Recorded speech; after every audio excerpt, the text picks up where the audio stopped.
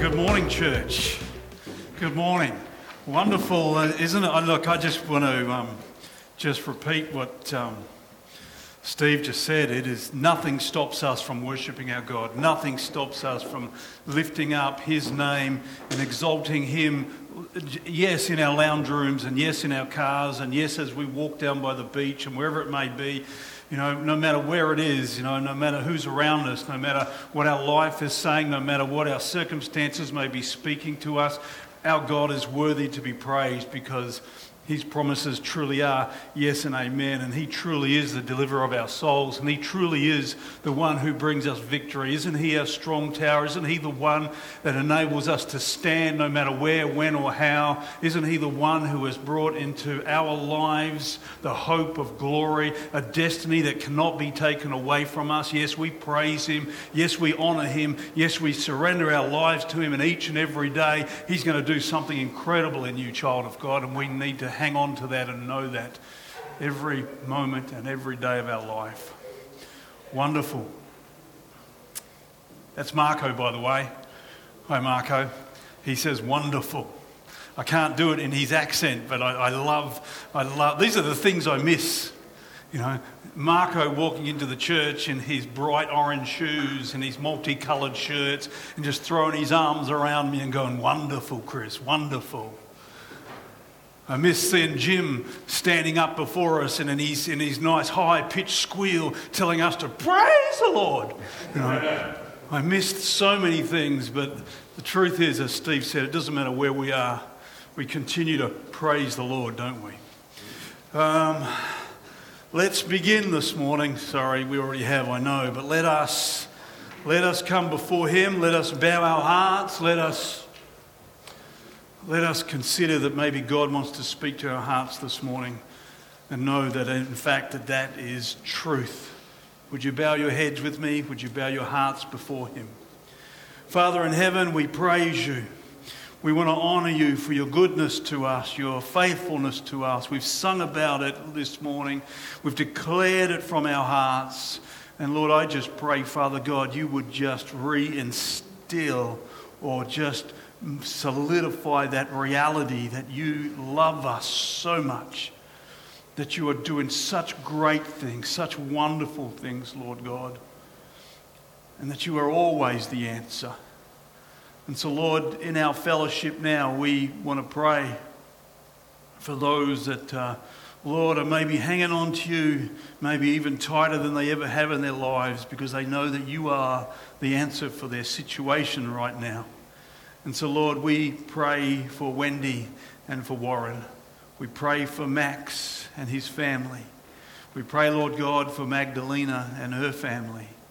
And we pray for anybody else, Lord, that You would just, Father God, in their situations, in our situations, You, Father, would bring Your absolute confidence, the wonder of knowing that we're in Your hands and You have a plan and You are the power of life, Lord God. And I just pray, Lord God, that Your life would just be so strong within these people, Father, within us all. Thank You, Father, for them. Thank You for touching their lives. Thank You for touching their physical bodies. Thank You for being their God, their Saviour, their healer, their deliverer, Lord God, their strength, their restoration. Thank You, Lord God, for being their answer in every moment of their day. Thank You for speaking to their hearts of peace and strength and resilience, Lord God. Thank You, Father, for just comforting them and telling them, Lord God, that You have all things in Your hands. Thank You in Jesus' name for the peace that surpasses all understanding. Thank You, precious God, that You would lift these precious saints up into that place of absolute rest in You as You work as only You can. Thank You for these things, Father, in Jesus' most precious name. Amen. Amen. Well, family, we have in these last few weeks, we started a series called To Live Again, and we've been talking about personal revival. And as I've said to you each week, I think in the opening words is that revival means to live again. It's that spiritual consciousness of knowing that our God indeed is with us. You know what I'm going to do right now? I'm going to ask you just to hold your seat for maybe 3 minutes, because I have to grab my Bible. Excuse me.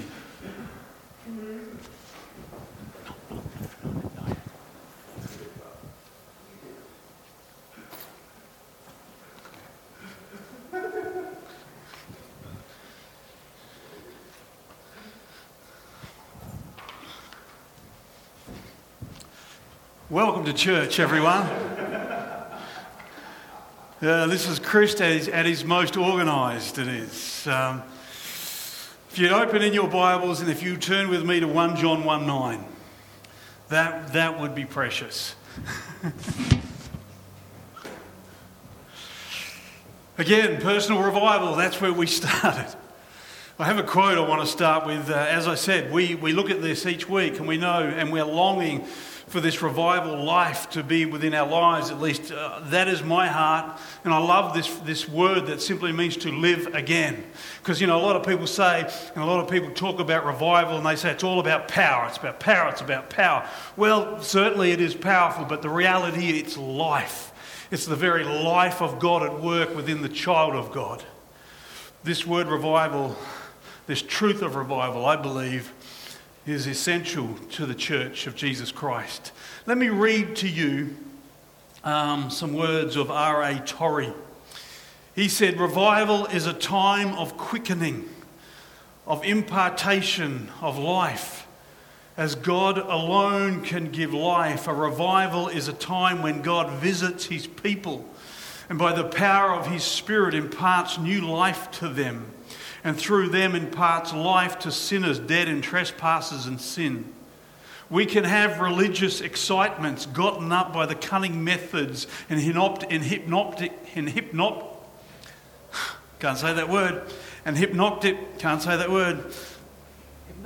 influence of mere professional evangelism, he says, but these are not revival. These are not needed. Revival is new life from God. I don't know if I've said this to you before, I'm sure I have, but I so much want revival in my life.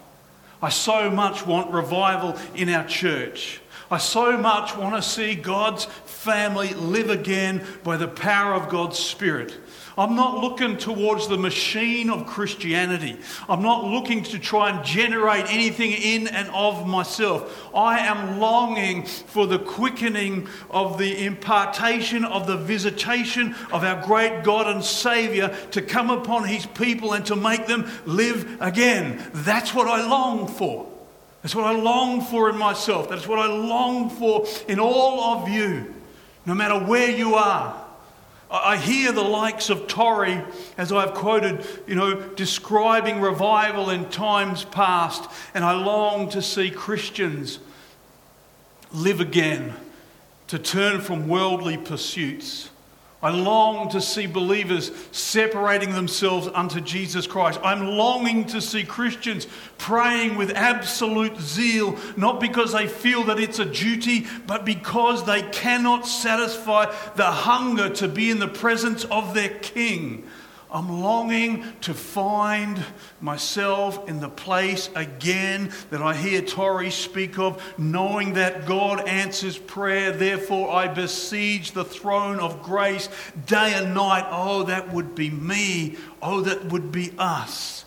I'm longing to see Christians on their mission, to see the lost saved, to see us not simply fellowshipping to enjoy the blessing of gathering, but to see souls brought into the kingdom of God, to see our constant conversation unashamedly about Jesus Christ's salvation, the promise of heaven, and the reality that hell can be avoided. I'm longing for Christians to rejoice in the joy of what Christ's love is doing in and through and all around them. I long to see the Word of God being devoured, feasted upon with an unquenchable appetite for spiritual truth. New, young, old believers, all loving, all discovering the heart of their God through the power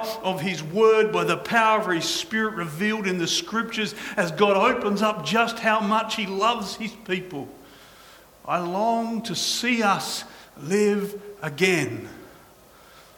I long for it. I long for it because I see a church that needs to wake up. I see a church that needs to wake up and live. A church that is losing its faith in the life-giving Word of God, losing its faith in the Bible.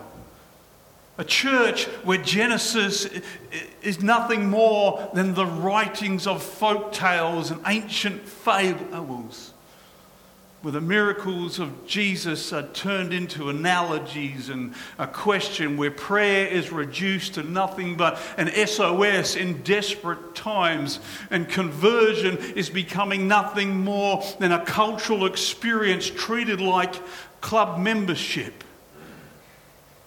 Sin, repentance, hell, so rarely mentioned. Worldliness is rampant. Christians are mingling in with and becoming amused by godless forms of entertainment.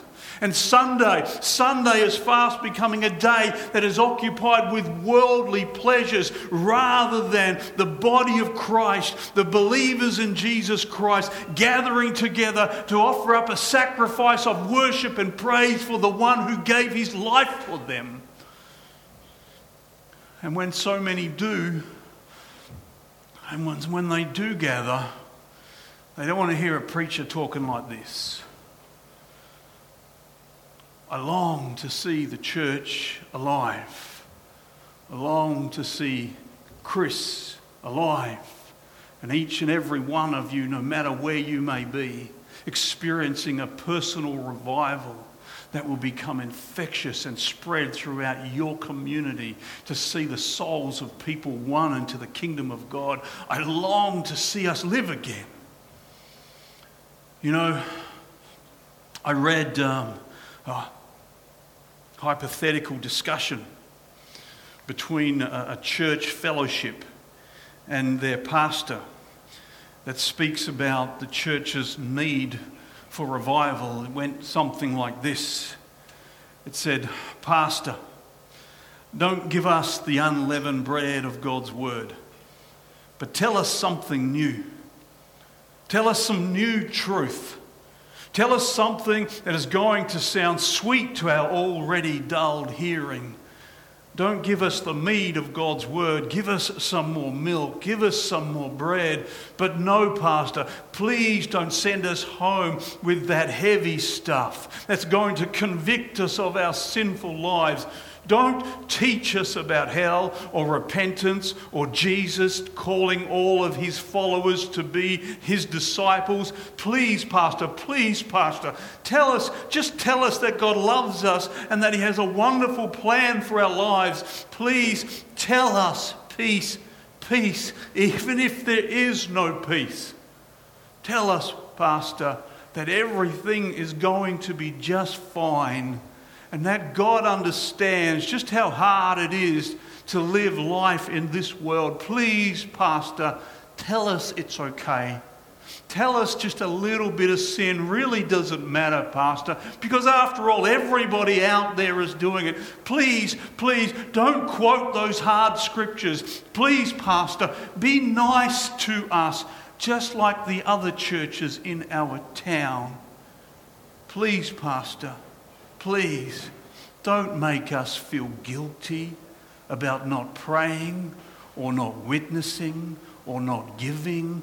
Pastor, you need to leave those things with the Lord.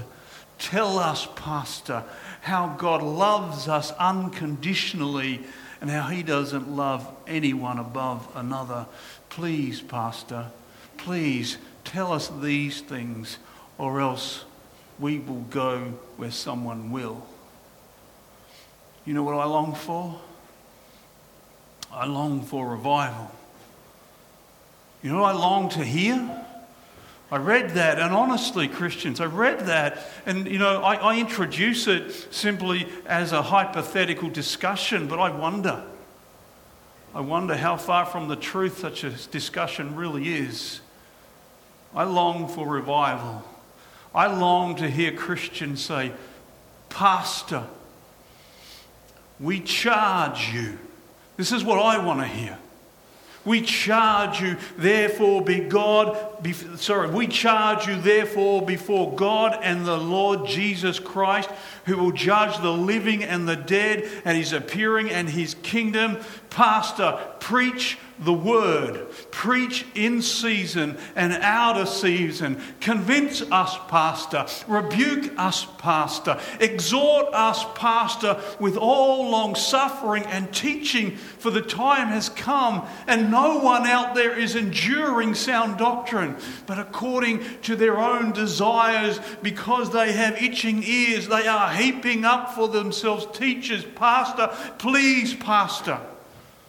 They are turning their ears away from the truth.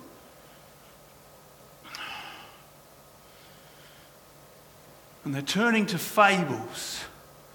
But Pastor, you be watchful in all things. You, Pastor, you endure affliction. You do the work of evangelist. Pastor, fulfill your ministry. I want to hear that from you. I want that to be the cry of your heart, because that is a believer that wants to live. That's a believer that wants revival. They want to be revitalized. And you know what? They also know it comes at a price. They're not only willing, but they are looking to be brought under the conviction of the Holy Spirit through the preaching of God's word. And you know why? You know why? It's because they are completely dissatisfied with the complacent status quo of so-called spirituality that produces no life, no living for Christ. They're finished with careless living.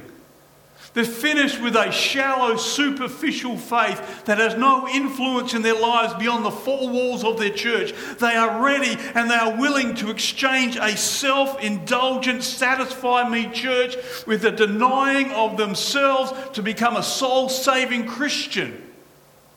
Soul-saving Christianity. You see, we need to understand that revival is not simply us sitting around waiting for heaven's visitation to fall upon us in power. No, it comes when God's people earnestly want it. When God's people earnestly want revival, and I've got to say it again, are willing to pay the price. And that's what we've been doing in these last few weeks. We spent the last couple of weeks looking at what that price is. So we asked the question, what do we do? What do we do? And we found ourselves in that familiar verse from 2 Chronicles chapter 7. I've got to read it again. When the Lord said, if my people, which are called by my name, will humble themselves and pray and seek my face and turn from their wicked ways, then will I hear from heaven and will forgive their sins, and I will heal their land. And we realised that the first need is to acknowledge whose people we really are. We need to decide that we, I had a bottle of water, but someone kicked it off the stage. I've got it.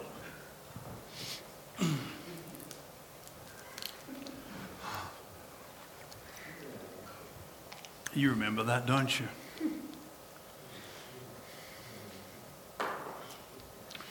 Excuse me, but we do we really do. We need to decide that we are the people of the God of the Bible, who is the God of truth. The same God who created the heavens and the earth. The same God who revealed himself to us so that we might know him personally through his Son, Jesus Christ. And that he would guide us into all truth. And that he would sanctify us by his truth. And he has given us his truth to live by. And we need to decide whether or not we are the people of God, the people of the God of the Bible. We need to decide whether we are the people of truth. And let me say it again. If we are going to live again in spiritual revival, then the first thing is we need to acknowledge in our own hearts and before our God and even before this world around us just whose people we are. We are sons and daughters of the Most High God, the God of absolute truth. And preparation for revival starts in his presence. It can't start anywhere else. You, me, we need to be people of prayer. People whose lives are sustained by our Father in heaven through constant communion with him. Not a religious duty, as we say each week. No, but a way of life. And you know what? If that sounds shocking to you, or if that even sounds fanatical to you in any way, then that only reveals or identifies the need for revival. Because, my friend, what I just described is normal Christian life. Living in the conscious awareness of the God who is never not present. So Paul says, in light of that awareness, he says, pray continually, for this is the will of God in 1 Thessalonians chapter 5 and verse 16. Peter urges believers to be clear-minded and self-controlled so that they can pray in 1 Peter chapter 4 and verse 7. James declares that prayer is powerful and effective in James chapter 5 verse 16. And John assures us that God hears us and that God answers us in 1 John chapter 5 and verse 15. It's normal Christianity, people. It's normal Christian life. And oh, that we would humble ourselves before him and acknowledge our complete dependency upon him to be people who earnestly, wholeheartedly desire his presence, his purpose and his blessing upon every part of our lives. And in particular, that we would be crying out for revival. That we would always be praying for a fresh infusion of divine life for both ourselves and our brothers and sisters. It's normal Christianity, folks. And you and I, we need to get there. It's who we need to be. We hear it. We hear it throughout the Psalms. Psalm 80 as example. We hear the psalmist cry out. This is verse 1. He says, "Give ear, O shepherd of Israel. You who lead Joseph like a flock. You who are between the cherubim, shine forth." Don't you love that? Shine forth before Ephraim, Benjamin and Manasseh. Stir up your strength and come and save us. Restore us, O God, he says in verse 3. In verse 7 again, restore us, O God of hosts. Cause your face to shine and we shall be saved. And in verse 17, let your hands be upon the man of your right hand, upon the son of a man who you made strong for yourself. Then we will not turn back from you. Revive us and we will call upon your name. Restore us, O Lord God of hosts. Cause your face to shine and we shall be saved. That's a cry for revival. We hear it throughout the psalmist. We hear it so often in the history of the children of God, who so often find themselves so far away from God's purposes, so completely and totally in control of the things of this world, so buried under their own selfishness, and suddenly they lift their heads and they cry out, God save us, God lift us, God bring life, and He does. He always does. We hear it in the prayers of such men as Leonard Ravenhill. He said this: is life's span so dear, and a home comfort so engrossing, as to be purchased with my unfaithfulness and dry-eyed prayerlessness? At the final bar of God shall the perishing millions accuse me of materialism coated with a few scripture verses? Forbid it, Almighty God. I know not what courses others may take, but as for me, give me revival in my soul, in my church, in my nation, or give me death, he cried out. This is normal Christianity. And if we make it our Christianity, we will find that God will begin His revealing work, you know where? By first revealing the secret sins of my heart. That's where He begins. And we've got to understand that. Sins that we may, and as I speak to you today, that we may all be happily tolerating in our lives, even right now. And the question is, as we asked last week, when God begins this work, are we willing to listen? To then listen, but to then go even deeper and cry out to God, as the psalmist again said at Psalm 139 verse 23, search me, O God, and know my heart. Try me and know my anxieties, and see if there be any wicked way in me, and lead me in the paths, in the way of everlasting. If you want revival life, God is going to ask it of you. He's going to ask you, are you willing? Are you willing to have your life examined by the holy God, creator of heaven and earth? Are you willing to ask Him, search you? Are you willing to ask Him to know your heart, to try you, to expose any wickedness in you? Because you want to be led in the ways of everlasting. And if you are willing, then God will have you respond. He would have you confess, repent of your sins. He would bring you to the place where we are this morning, and that is what our message is all about. When God reveals our sin to you, then we must confess it. Because without confession, brothers and sisters, there can be no revival. And let me tell you something. God won't give up on you easily either. Because He wants you to live again. He wants me to live in revival life.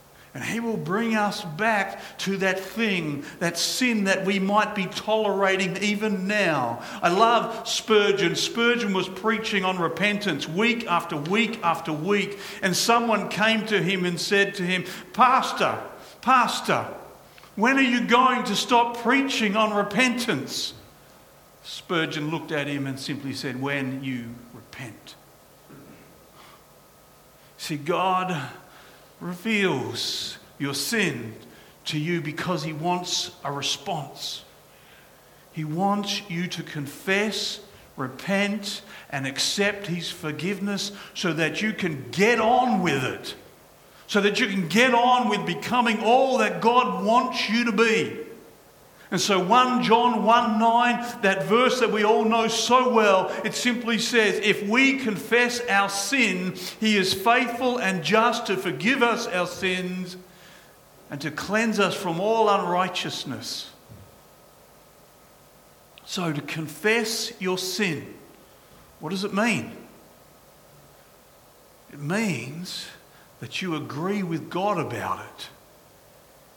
See, as you seek him, as you give yourself to a life of dependent communion with him, as you invite him to search your heart and to show you what's really there, God's going to show you, and he's going to say to you, this is sin. He's going to say to you, this is destructive. He's going to say to you, this hinders you. This hinders what I want to do in you and through you, and I don't want it in your life. You know what that is? That's conviction. And now you need to respond. You need to respond to that conviction. You either agree with God or you don't agree with God. And as I said, he'll keep coming back. He'll keep bringing it to you. But if you continue to disagree with God, then the day will come when he will dust off his feet and he will go find someone that will listen to him. And he will bring revival life through them, and he'll change the world through them. And that's why the prayer of this church has always been, Father, don't pass us by. Don't pass us by, Lord God. Do what you have to do in us. He looks for people who genuinely want to be restored, revitalized. So if you do agree, if he reveals the secrets of your sinful heart, and I know no one likes to hear that, but he does and he will, and if you will agree with him and you will say to him, yes, my Lord, it is sin. Yes, I know just how destructive it is. I know it hinders me. I know it hinders me from being everything that you want me to be. I know it does, and I don't want it in my life anymore.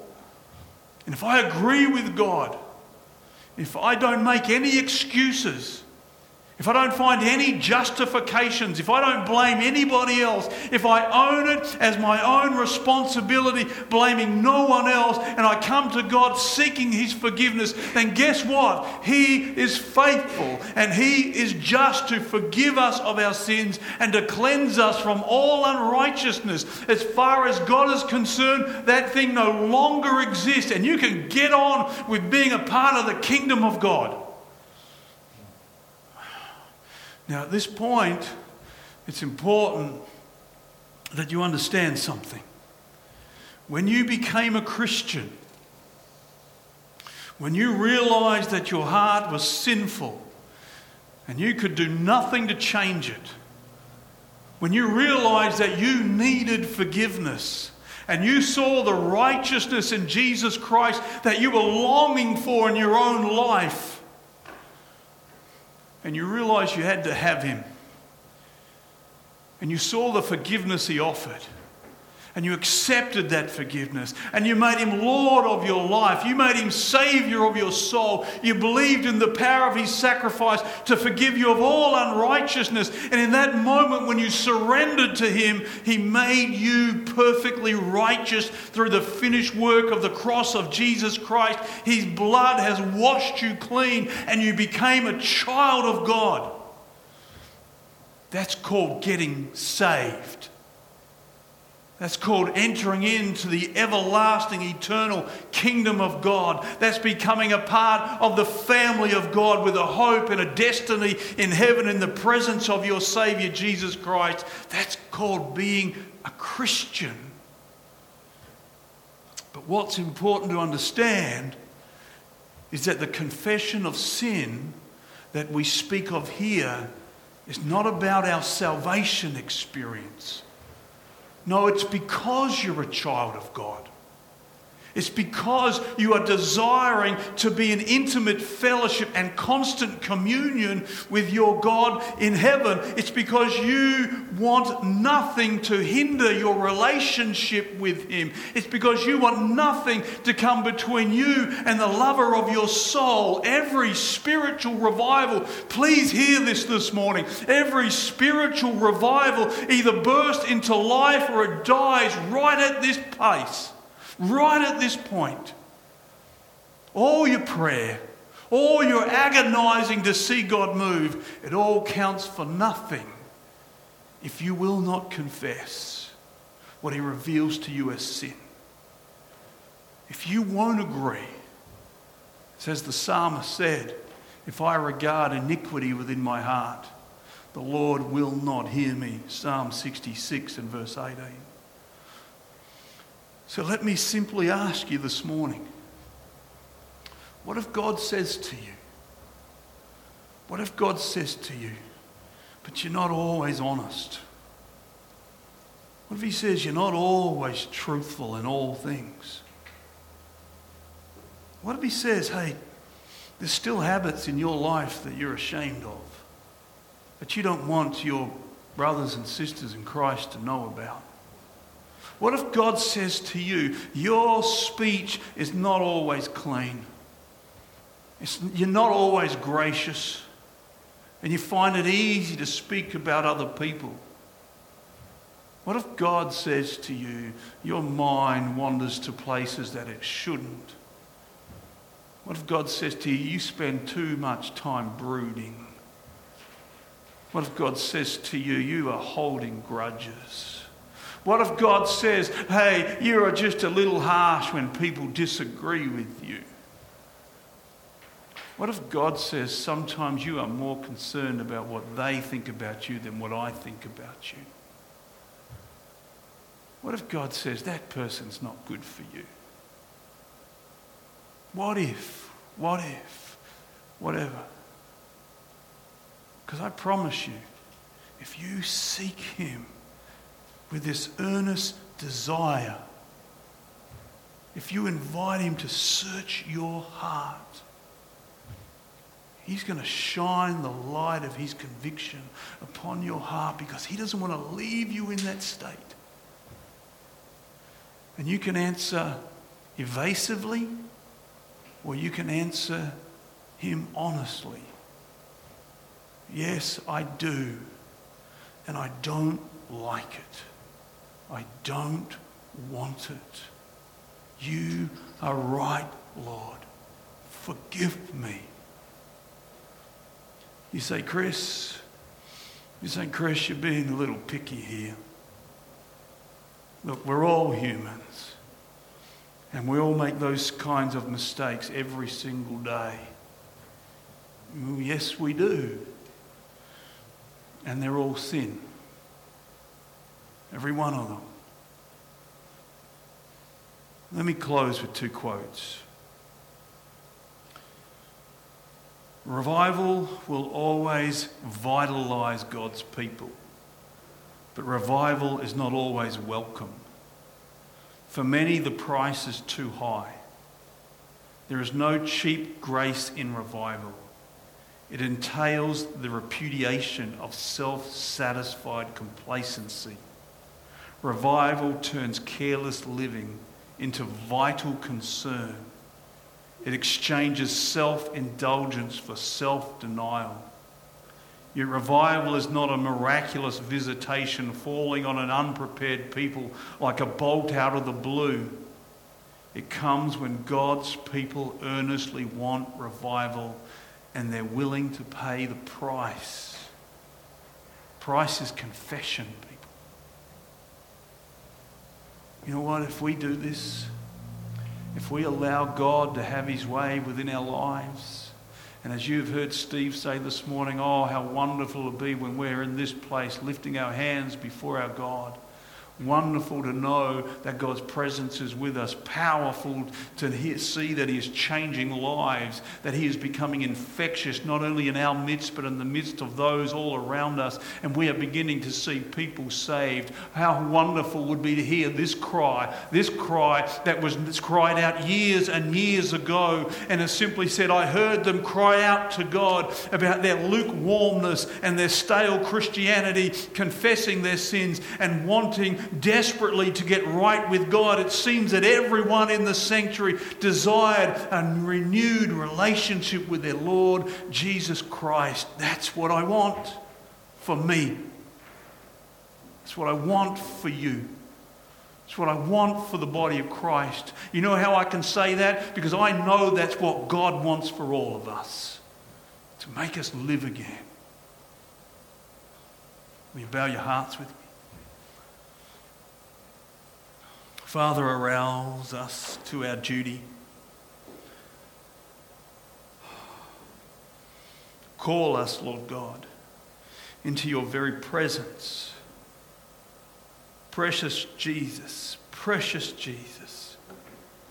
become our all in all. Lord, may we see you, Lord God, in all your beauty, that we might desire nothing more than simply to be with you, simply to know that you are with us, simply to know that you have so much for us to be busy about.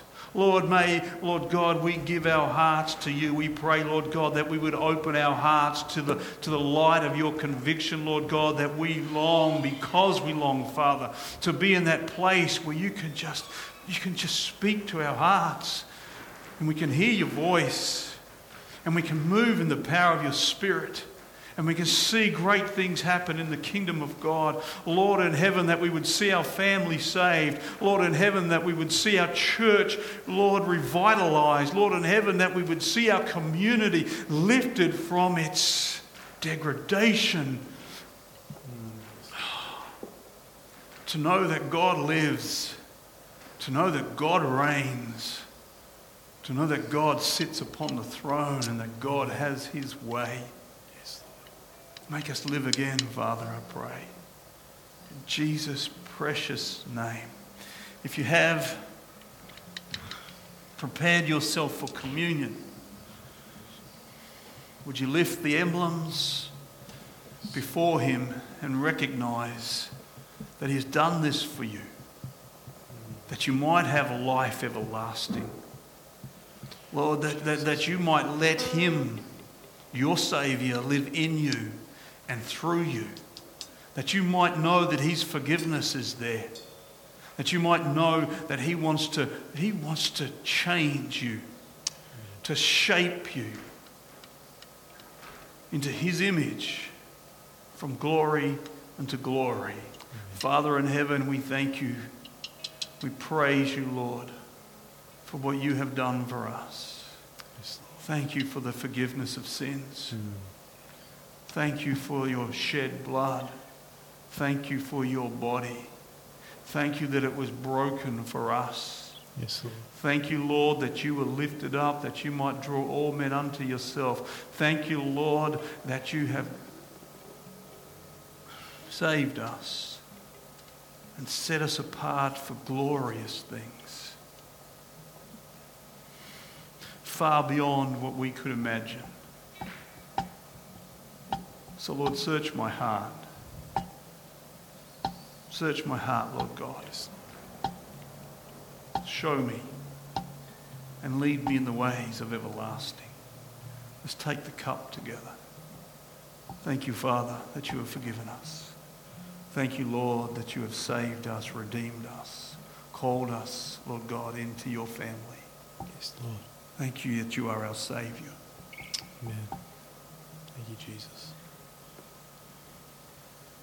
We take this bread and reminder that you are the bread of life that we feast upon each and every day. We don't hunger for the things of this world, but we hunger and we thirst after righteousness. Live in us, Heavenly Father. Live through us, Heavenly Father. Let's take the bread together.